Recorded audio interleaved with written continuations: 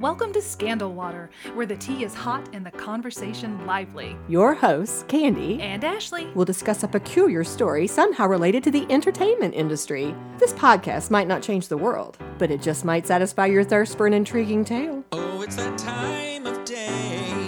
Tune in and hear what the ladies say. It's time to bend your ear when the silver screen appears. Stories about the stage and screen and everything in between. So come on and join the fun. The curtain opens in 3, 2, 1. Hello, Ashley. hello Candy, how are you? I'm good. I'm so excited to be taping a bit again. It's been a few weeks. Yes, it has. And it's also very exciting because it is almost launch day. I cannot wait. That is so exciting. It's funny because for those of you listening to us, Ashley and I have been working hard. We've taped something like 12 episodes already, Yes. but we wanted to make sure we had a nice little bank of episodes ready before we launched. So here we are taping again, and We've been recording for 10 months. oh my goodness. I think we started January 2nd.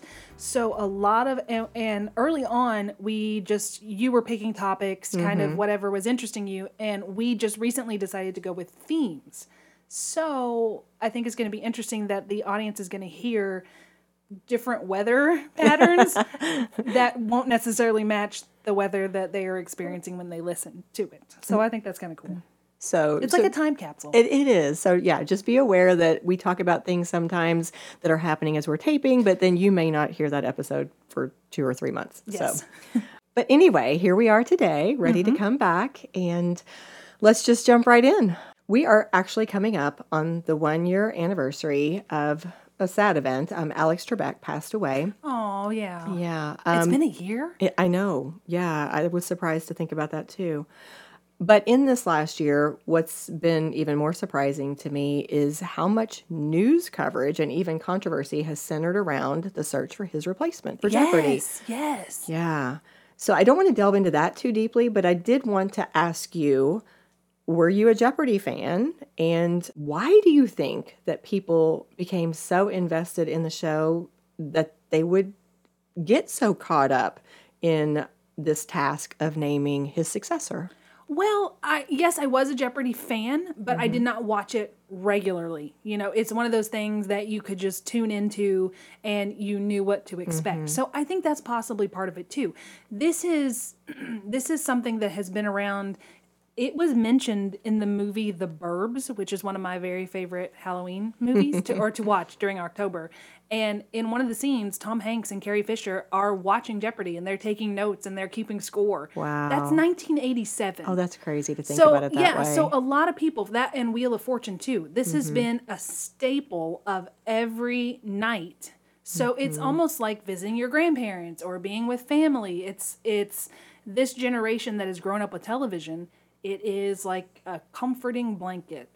That's so interesting. I think that's part of it. And Alex was the host for all of those decades. So I feel like he is just somebody that we all loved, and his personality too. Right. You know, and I think the personality of the contestants, and sometimes you could tell that he was kind of peeved with them, and sometimes he would get a little saucy and sassy, and then I just feel like he was like everybody's grandpa. Or uncle. He wasn't old enough to be a grandpa for most of that time. So let's call him everybody's favorite uncle. I actually read the book, and the answer is Alex Trebek Oh, with yeah? a book club. My school, some of the teachers, we do like a book club for fun. And so I read that, and it was so good. Not so much, it wasn't like this literary masterpiece, but you just loved it because he was so human, and it was just told from such a way that made you love him even more than you did from watching the show. But that's what came out to me is he had this one persona that I saw on TV when I watched Jeopardy. I was like you. I would just catch it here and there. But in the book, I had no idea how funny he was. Oh, cool. I used to watch him on Concentration. There was a game show network, and he hosted a lot of stuff before, maybe even while he was hosting Jeopardy. I don't know the whole stats on that, but there was a show called Concentration where you would look at the board and you would pick one, and then you would pick another one, and you'd have to remember and just match. I know this. Yes. Yeah. I used to watch him on that a lot. I did not know he was the host of that. Well, the reason why I ask you this question is because the focus of this episode is the famous quiz show scandals of the 1950s. Oh, okay. So here I thought we were going to be talking about Jeopardy. Nope, that was just a hook. Okay. So I will ask you, though, do you have a lot of background knowledge about the quiz show scandals? Okay, I don't remember if was the scandal or if an episode of Monk talked about the scandal, but on an episode of Monk, the people were cheating on this game show. I think this was an episode of Monk, and the way he figured it out was the host was in on the cheating, and the way he would hold the question card, whichever corner he held it in would tell the person that he was cheating with what the answer was. So if he held it in the top right, the answer was A. If he held it in the bottom right, it was B, C, and D. And that's how Monk figured it out. Huh. That's all I know. Well, that's very clever. Yes. Well, I did not know much about this. So it made me very interested actually to dig into it. I remembered there was an old movie. I didn't get to see it, but it was called Quiz Show. And when I looked it up, I found out it was actually filmed in 1994. Was Liam Neeson in it? It was Ralph. Ralph Fiennes. Thank you. Yes. He was in it. He was one of the stars, and then Rob Morrow, who was in Northern Exposure. Oh, I like Rob. Yeah, I like him too. Rafe too. I always think of him as Voldemort now. Yeah. Yes.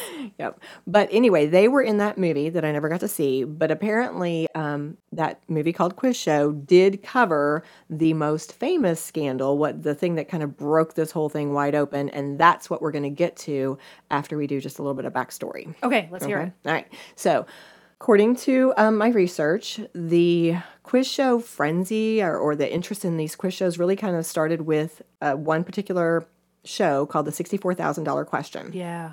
You've heard of it? Yeah. Okay. So, no, I don't know $64,000 Question. I was confusing it. We just took a break so I could look it up with the $10,000 Pyramid. That's the show I used to watch.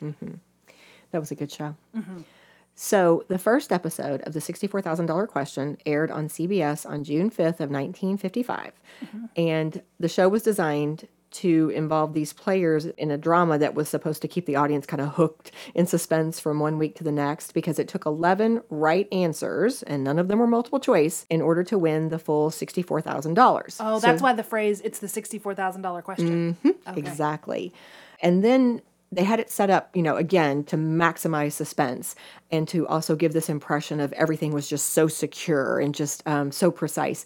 So the first 4 questions were provided by an IBM sorter, which was this cutting edge technology of that day. And again, they used that machine purposely to kind of create this impression that the questions were picked randomly, although they were not, in fact, picked randomly. They were pre-selected. To win at the next level, the $1,000, $2,000, and $4,000 prizes, the contestants answered questions pulled from a New York manufacturer's trust bank vault that was protected by 2 guards. So they're giving this impression of these questions are so secure. Yeah. When you got to the $8,000 and the $16,000 level, then they put the contestants in an isolation booth. Oh, wow. Okay. Again, it was supposed to appear that this was like this soundproof, really protected space. They pumped in music that were supposed to, make it seem even more secure. But in all actuality, it was not that soundproof, and it was supposed to drown out the answers that people were yelling from the audience. Oh, okay.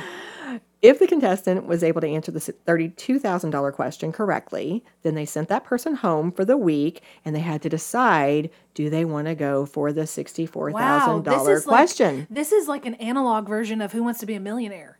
Because they had to answer the low question, and they had to answer the next question, and then they had to decide, right, do you want to keep going for it? But or do you want to risk it? Yeah, do you want to risk it? Do you want to phone a friend? Or that just sounds like maybe a precursor to that. Well, your comparison holds, because it actually said that the contestant had the option to hold on to the money or risk it all to win the full $64,000. And as you were just saying, if a contestant decided to go for the $64,000 question, then that person was permitted to have an advisor. Oh, phone a friend. Phone a friend. They actually hired 5 people who worked full-time sorting through the 15 to 20,000 letters that they received every week from people hoping to get on the show. Ooh, that'd be too stressful for me. It was huge. Their goal was to find ordinary men and women who had some kind of like special knowledge. They ended up pulling people from all walks of life to be their contestants, and these people would win instant fame if they were successful. So just to give a few examples. Okay. The first guest was a fellow named Redmond O'Hanlon, and he was a Staten Island policeman who was an expert in Shakespeare. And so his knowledge of the date of the printing of Shakespeare's first folio was what won him $16,000. Wow. And then, because of his overnight fame, he was able to go on a lecture circuit, and he even wrote a book on Shakespeare's puns. So getting on this show kind of launched you. No matter what level you got to. Oh. Well, I think if you won a little bit, if Yeah. you progressed, you Okay. got that celebrity type status. Okay. Give a couple more examples. One lady named Catherine Kreitzer was a grandma who was specialized in the Bible. Oh. And so she got invited on the Ed Sullivan Show later, just because of this, again, celebrity, and she read from scriptures while she was on there. So it was just kind of a huge thing. They said that it was a smash hit from the day of its first debut, from its premiere. No program in the short history of television had ever attracted so many viewers so quickly. Yeah. It said they had 47 million in 10 weeks. Oh my goodness. One evening during the height of its popularity, they had 55 million Americans watch the show, which was unbelievable at that time. And to give it some perspective here, they said in the first 6 months of the show, one of their sponsors was Revlon, and their sales increased by 54% because Revlon sales did? Yes, because of using this show as their advertising venue. So people wondered, they were speculating, why was this so popular? You know, what was the thing? And their ideas were that it really hit at that American dream, of winning the overnight success and everything you'd wanted. And they said it really appealed because it was that idea of pulling this everyday person and highlighting their gifts and their genius. Oh, and that could be, you think that could be me if you had something like that. Okay. Exactly. In fact, one writer, this was the quote, that the common man as genius was what he felt was the huge draw of this show. Well, of course, it spawned many other shows like 21 and Tic-Tac-Dough. And these quiz shows were so huge that they said at the time that these shows would air, the crime rate and movie theater attendance would actually decline. They could track the data, and it would go down during the times that these shows were on. The show 21 is actually what we were trying to get to, because this is where we're going to hit the scandal that we're talking about today. Okay, so the $64,000 question didn't have a scandal. That was just kind of the setup. Okay, that was the thing that launched it all. Okay, all so right? the show 20, it's just called 21? 21. Okay, I don't think I've ever heard of this one. Yeah, well, you're about to probably learn more than you ever wanted to know. All right. That's all I have in my brain is things you probably would never want to know. That's what lives in here. So come on in, bring 21. Bring it on. Okay, well, it aired in September of 1956 on NBC, and it was sponsored by Geritol. Aww. Yeah. The idea behind 21 was you would have two players. Each of them were in a soundproof booth, and they were attempting to win by getting 21 points, and they would win those points by answering questions assigned a number value up to 11. So, of course, the higher numbered questions were the ones that were harder. Okay. As I said, it started in 1956, and by 1958, it was off the air because of the scandal that we are about to talk about. So 2 years, that's it? That is it. It Wow. all broke loose. All right. Okay, so 21 was actually not the first quiz show that was called out for cheating. According to a couple of different sources, it said that the show where it was actually first found to be rigged was a CBS game show called Dotto.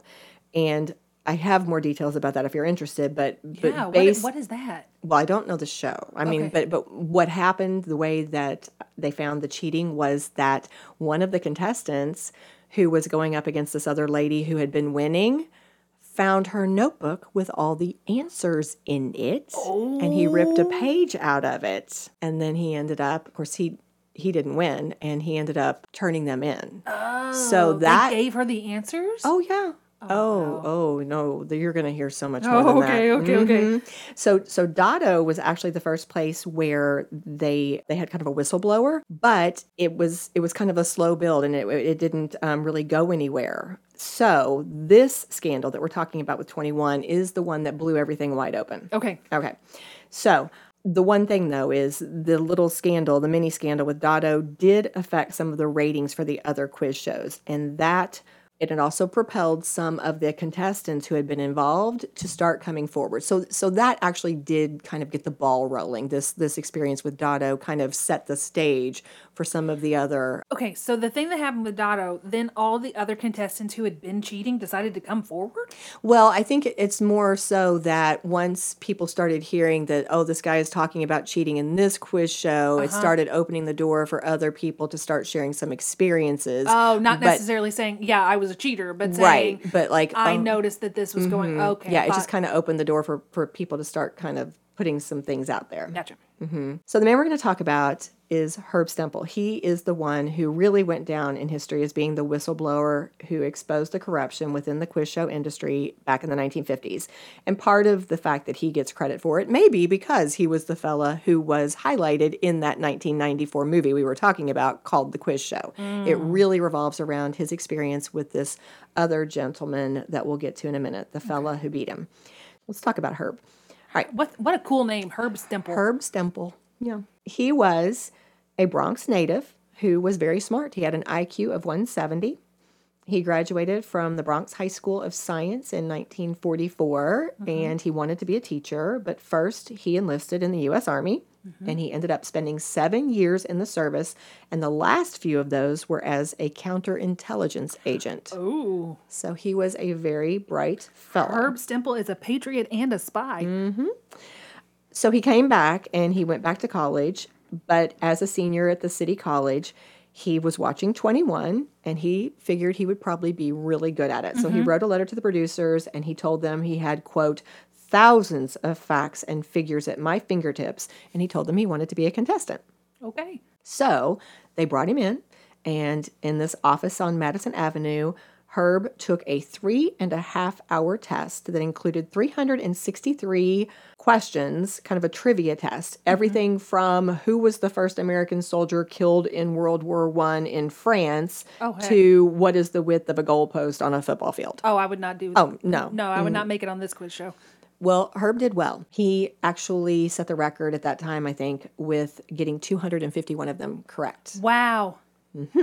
But what's interesting is the producer and co-creator of the show 21 visited Stempel at his own apartment in Forest Hills. By the way, I should give credit. There was a Hollywood Reporter article that I pulled a lot of this information from where they had interviewed and they dug deeply into Herb's story. So a lot of this is coming from that. I want to make sure I give them credit. Okay. But according to Herb, he said that this Dan Enright fellow started to ask me questions. I knew the answers to most of the questions.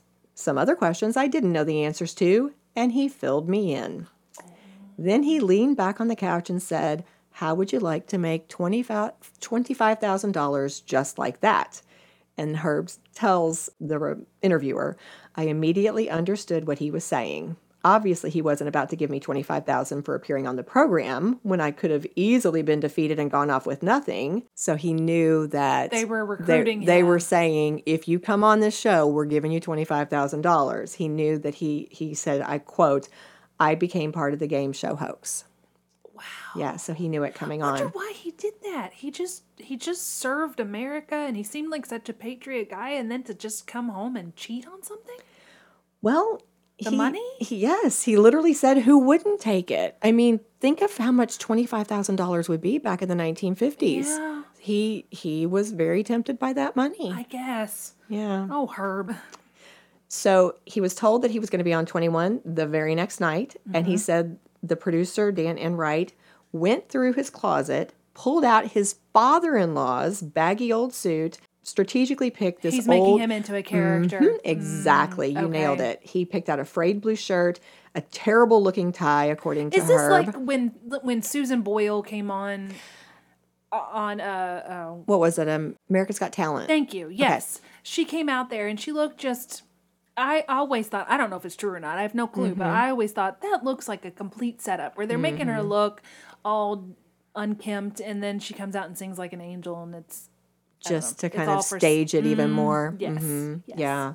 Well, this was definitely staged because he said that, on top of the terrible shirt and tie, he even picked a Timex that ticked like an alarm clock because he acknowledged that the watch would be near a microphone and that it would help to build the suspense. Oh. They also said he had to get a Marine-type haircut, and Stemple commented, the whole aim was to make me look like a nerd, a square, a human computer. Okay. So he was 100%, creating this identity around Herb Stemple, the producer was. Okay.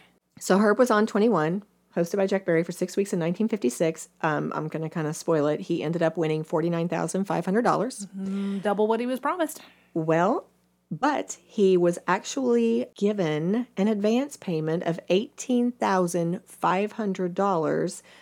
He said, knowing that I was going to be winning more than that, because they told him everything in advance. He knew going in that he was, certain games, what he was going to win, how he was going to win, the whole thing. What's the point of this? Money and ratings and Because creating a show. Why not just let whoever knew more win? That's authentic. It was suspense. so Hollywoodized. I guess. So I just don't get Hollywoodized. it. I just don't get why not let Herb be Herb and see how well he does, and then you're just paying all this money to one person. Why not pay it to the different winners? Mm-hmm. I don't know. I'm not cut out for quiz games, I guess. Right.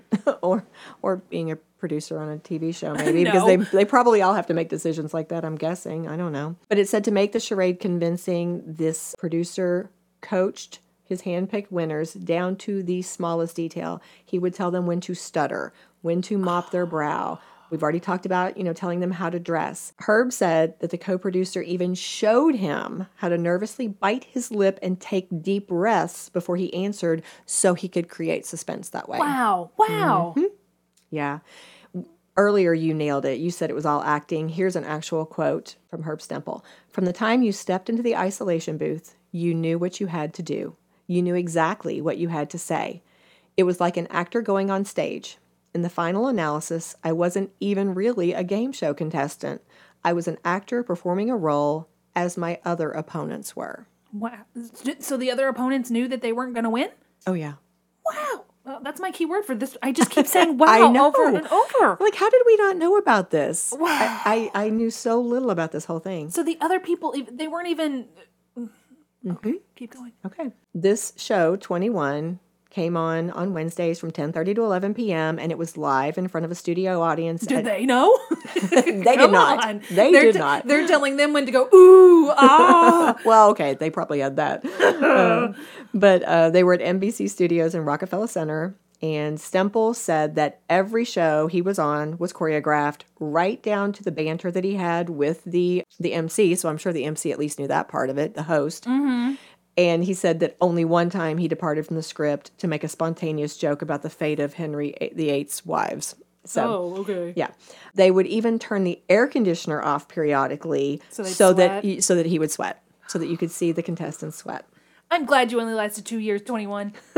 He was given all the answers and questions, both, in advance by Dan Enright, this fellow we keep talking about, the producer and the co-creator of the show.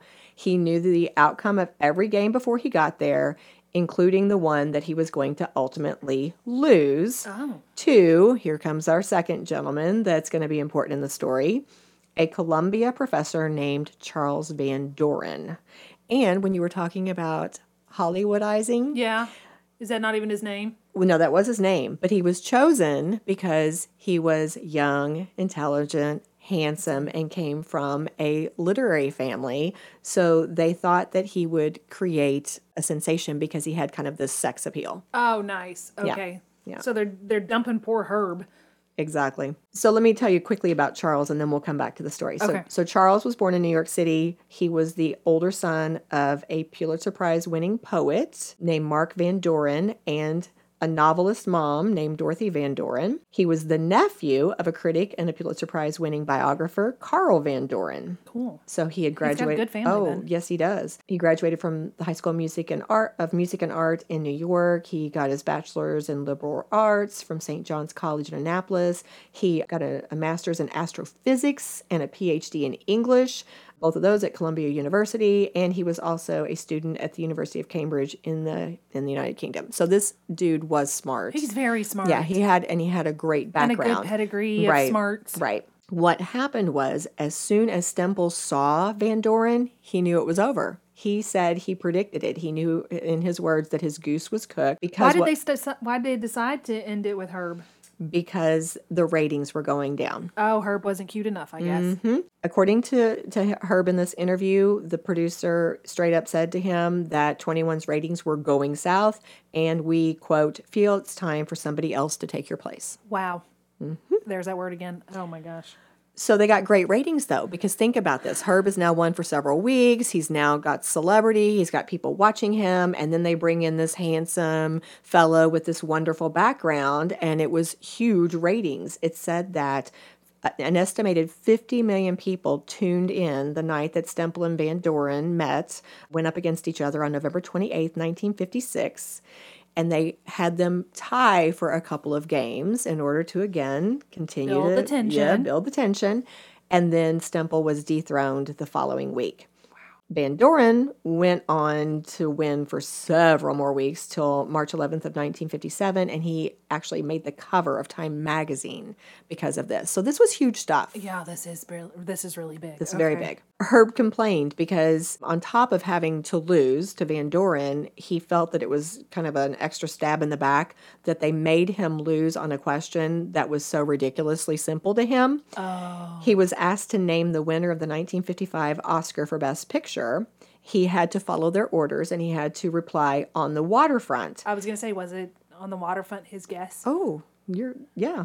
But the correct answer was Marty, and he had seen it 3 times. Marty! So he had to give the wrong answer, even though he so clearly knew it. He said that he considered pulling a double cross, but he went ahead and took the dive to Charles Van Doren because Enright, that same fellow we keep talking about, had promised Herb a job as a question consultant for $250 a week on 21, as well as a gig as a permanent panelist on a different game show named High Low. So he thought he was going to go on out, take his $50,000 winnings, and then turn this into a career that would go on forever. Did they renege on the promise? They did. Oh, so you can't do that. You No. cannot do that. You don't want an angry Herb. No. Mr. Stimple's coming for you. That's right. So I think it was about a year later before he actually took his steps against it. But when he realized that Enright was not going to come through with his promises, and not only that, but he got extra angry because here Van Doren goes on to, get all this fame and money after beating him. But he also saw Van Doren's brother John. See, they liked these handsome, clean-cut men with the the great backgrounds. But this brother John went on to appear as a contestant on High Low, and he walked away with $80,000. Whoa. Mm-hmm. So Herb was not a happy man.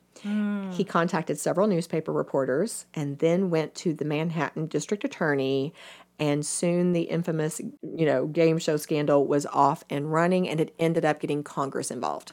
Whoa. Oh, wow. Mm-hmm. But Herb had to know he's going to go down with his ship, right? He was a cheater. Well, he did okay because he was the whistleblower. Yeah.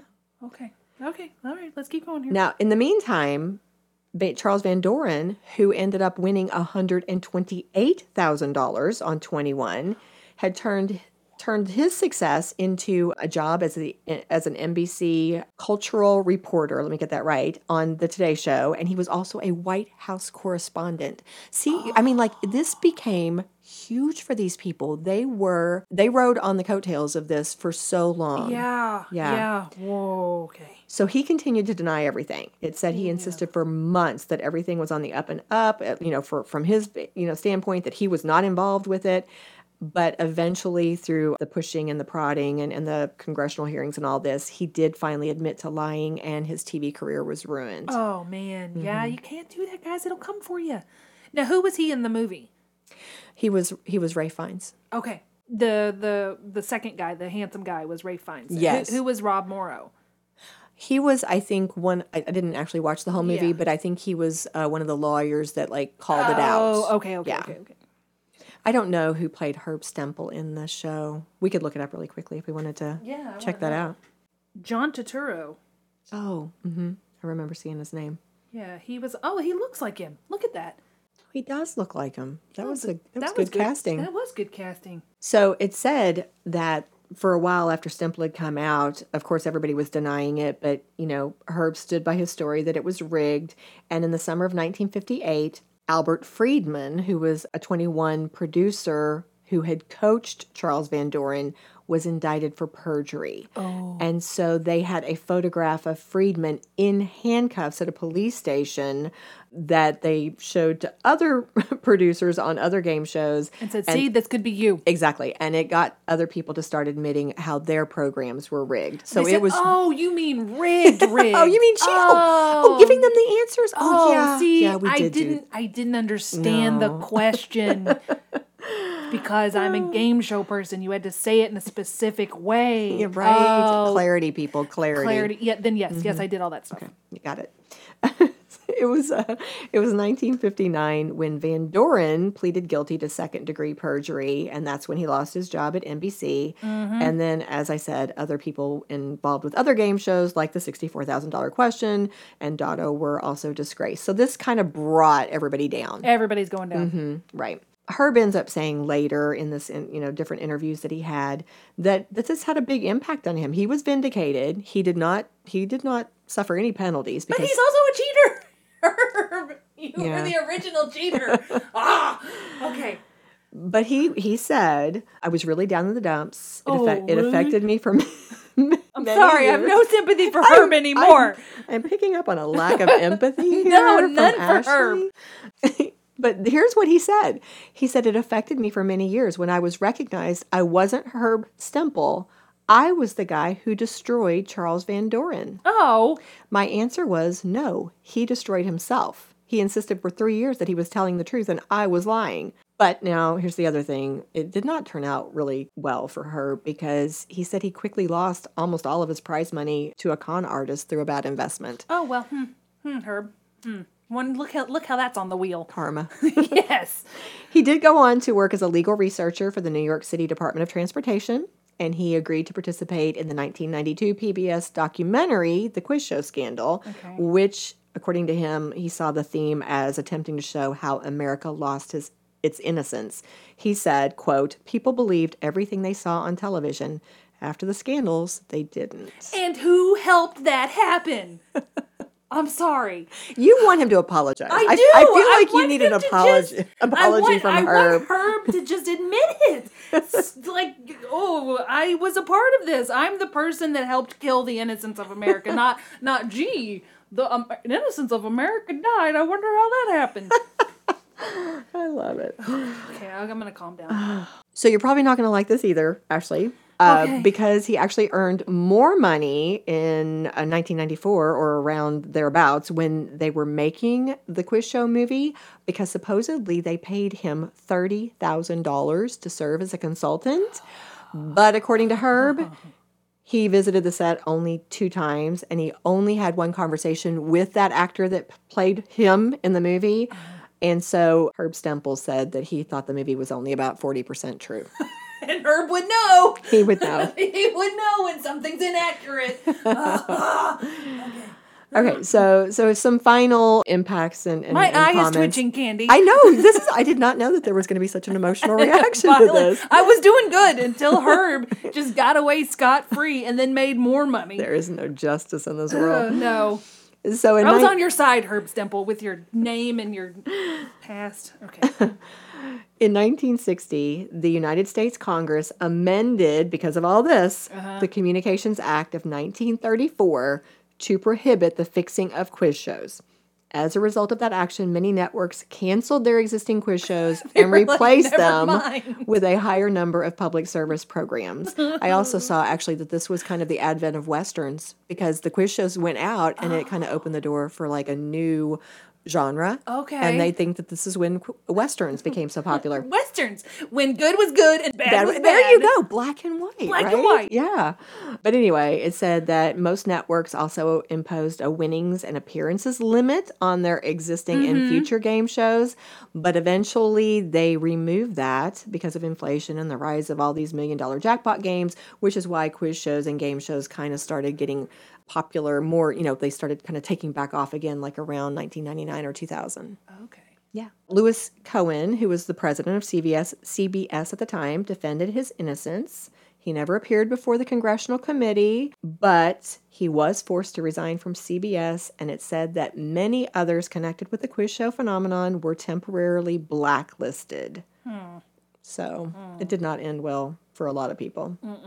Yeah. So there you go. That's the basic overview. I'm sure that we could probably read whole books about this, but there's a nice general summary of what happened with the quiz show scandals of the 1950. Okay. So are you ready for our armchair psychologist question? Yes, my eyes are already twitching, so let's hear it. Armchair Psychologist. You know, there are so many different questions that I could pose related to this, but I was kind of just interested with the most basic one. What are your thoughts about the fact that people can gain such celebrity and so many opportunities just from performing well on a quiz show? I'm thinking of Ken Jennings. Yeah, I thought of him too. Ken Right? Jennings, and then he was I can't remember the guy that dethroned him, but I remember Ken can't Jennings. either. And then he went on to become a producer of Jeopardy, and he was considered to be one of the possible replacements for him. In the book Alex Trebek wrote, The Answer is Alex Trebek, he straight up suggested Ken Jennings. Did he really? He did. I thought he was staying neutral on that topic. He put in a plug for Ken Jennings there. Okay. He was a fan of Ken. He spoke very kindly of him in his book. He put in a plug for him. Interesting. Yeah. Ken Jennings is also on that show. What is it called? Masterminds? I've not seen it. Okay. So, watching quiz shows now, they Jeopardy I can handle, but the tension, like Who Wants to Be a Millionaire, all of these quiz shows, they just stress me out too much. I can't handle all of that tension building, and it's not something I want to get stressed out watching. I just want to hear the trivia and just see the personalities and just the gentle banter. I can't handle that other stuff. So if you were given the opportunity to be on a quiz show, you would turn it down? Probably. There's Yeah. there's not one that you would say, okay, I would do this one. Jeopardy would probably be the closest, but I don't know a whole scope of trivia. Like, do you want to know all the lyrics to the theme song from The Fresh Prince of Bel-Air? Do they have a question for that? That I can answer for you. But anything with math or science, Geography, ish. But no, I'm not. My brain doesn't work in those arenas. I could do Family Feud. Maybe Family Feud. Maybe Family Feud, but sometimes on Family Feud, you're watching that stuff, and you know the worse the answer is, the more the family is falsely supportive, because he'll say something absolutely, patio lawn chairs, and they're like, that's a good answer. That's the one. And it's like, it's not going to work. Steve Harvey's over there rolling his Yes! eyes like, this is clearly not going to be I there. liked Ray Combs. That was my host of Family Yeah, Feud. I he was liked him. good. He was good. Okay, what was the question The again? question was, what about people who gain celebrity simply from performing well on quiz shows? I mean, is that fair? I mean, is that justifiable? I don't. If they're honest, wholesome people like Ken Jennings, I'm assuming he's honest and wholesome. We haven't heard anything to the contrary. But if he can get recognition for something that he's good at, I'm supportive of it. It's these yokels like Stimple that are upsetting me. It's like, just be smart, be who you are. Don't agree to this. Yeah. Because he had to agree to it for this whole thing, this whole snowball to start rolling. And sure, you could say, well, they could have just picked somebody else, but maybe they wouldn't have. Maybe if everybody had been honest and said, no, this wouldn't have happened, and we could just have nice quiz shows where real people could get a chance. But no, it has to be a setup so that the Ken Jennings of the world didn't have a chance. Yeah, that's such a good point, because the whole premise was supposed to be honoring the genius of the Yes, everyday yes, man, and it's so yes. insulting, because they're basically saying There is we no don't we don't genius. think you have genius. We don't Yes. think you have intelligence enough to get yourself through this experience. We're gonna control every single aspect of it, so it's not even real. And then it backfired on them because they could only do it for a certain amount of weeks, because the charade was their scripts weren't getting the attention, so they just replaced the character. And furthermore, I mean, like, to kind of piggyback on that, this everyday man is not getting enough attention. Let's pick a better looking everyday man who right. happens to have like more wealth and education. I mean, like, And how embarrassed is his family now? All the true. Pulitzer Prize winners, and he just embarrassed his whole family. Yeah, that's terrible. But going back to, I guess, thinking about this from a current day stance, I think about all the things that people gain celebrity from nowadays. Yeah. I mean, there's so many influencers, videos on YouTube, whatever. There's so many different ways that you can become well known. So in some ways, it's really nice to recognize somebody's intellect. Or it is, but are they going to be well known for the long haul? Because Stemple was well known in that time, and that Van Doren was on the cover of Time, but you and I did not know who he was, and that wasn't that long ago. The '60s, right? The '50s were not that long ago, and the scope of everything, and the influencers now, they're famous now, but are they going to be in 50 years? Nobody's going to know who they are, just the people who lived through it. And then there's going to be one day where they're like, oh, I haven't thought about that person in a decade. So basically, they're going to have the fleeting fame. Yeah, the 15 minutes. Yeah, they'll get the 15 minutes and make some nice money. Yeah, if they invest it well, which Stemple also didn't do. I'm sorry, Mr. Stemple, if you're still alive, but I'm very disappointed in you. He actually passed away in 2020 at the age of 93. So he's not been gone very long. That was one of the reasons why this Hollywood Reporter article had come out, was because he had just passed away. But he had a nice long life. He did. He did, despite Ashley's animosity toward him. I'm sorry he's gone, because he could have had a chance to redeem himself. Yeah. Well, and who knows what he did in the next 50 years. He was probably, I haven't done the math, but he was probably only in his early 30s when he was on the show. So no excuse. I'm sorry. No breaks. No sympathy. No breaks for the Stemple man. All right. Well, then, as we think about who to cheers, I'm going to guess we're not doing it for Herb. No, we're going to do it to Alex Trebek and Ken Jennings, the honest men of the game show world. Cheers to them. Cheers. This episode of Scandal Water was executive produced by Candy Thomas, that's me, and Ashley Raymer Brown. That's me. It was researched and written by Candy Thomas and edited by Ashley Raymer Brown. All music was written, composed, performed, and mixed by Josh Martin. The artwork was designed by Matt C. Adams, while our website was developed by Joshua Reith.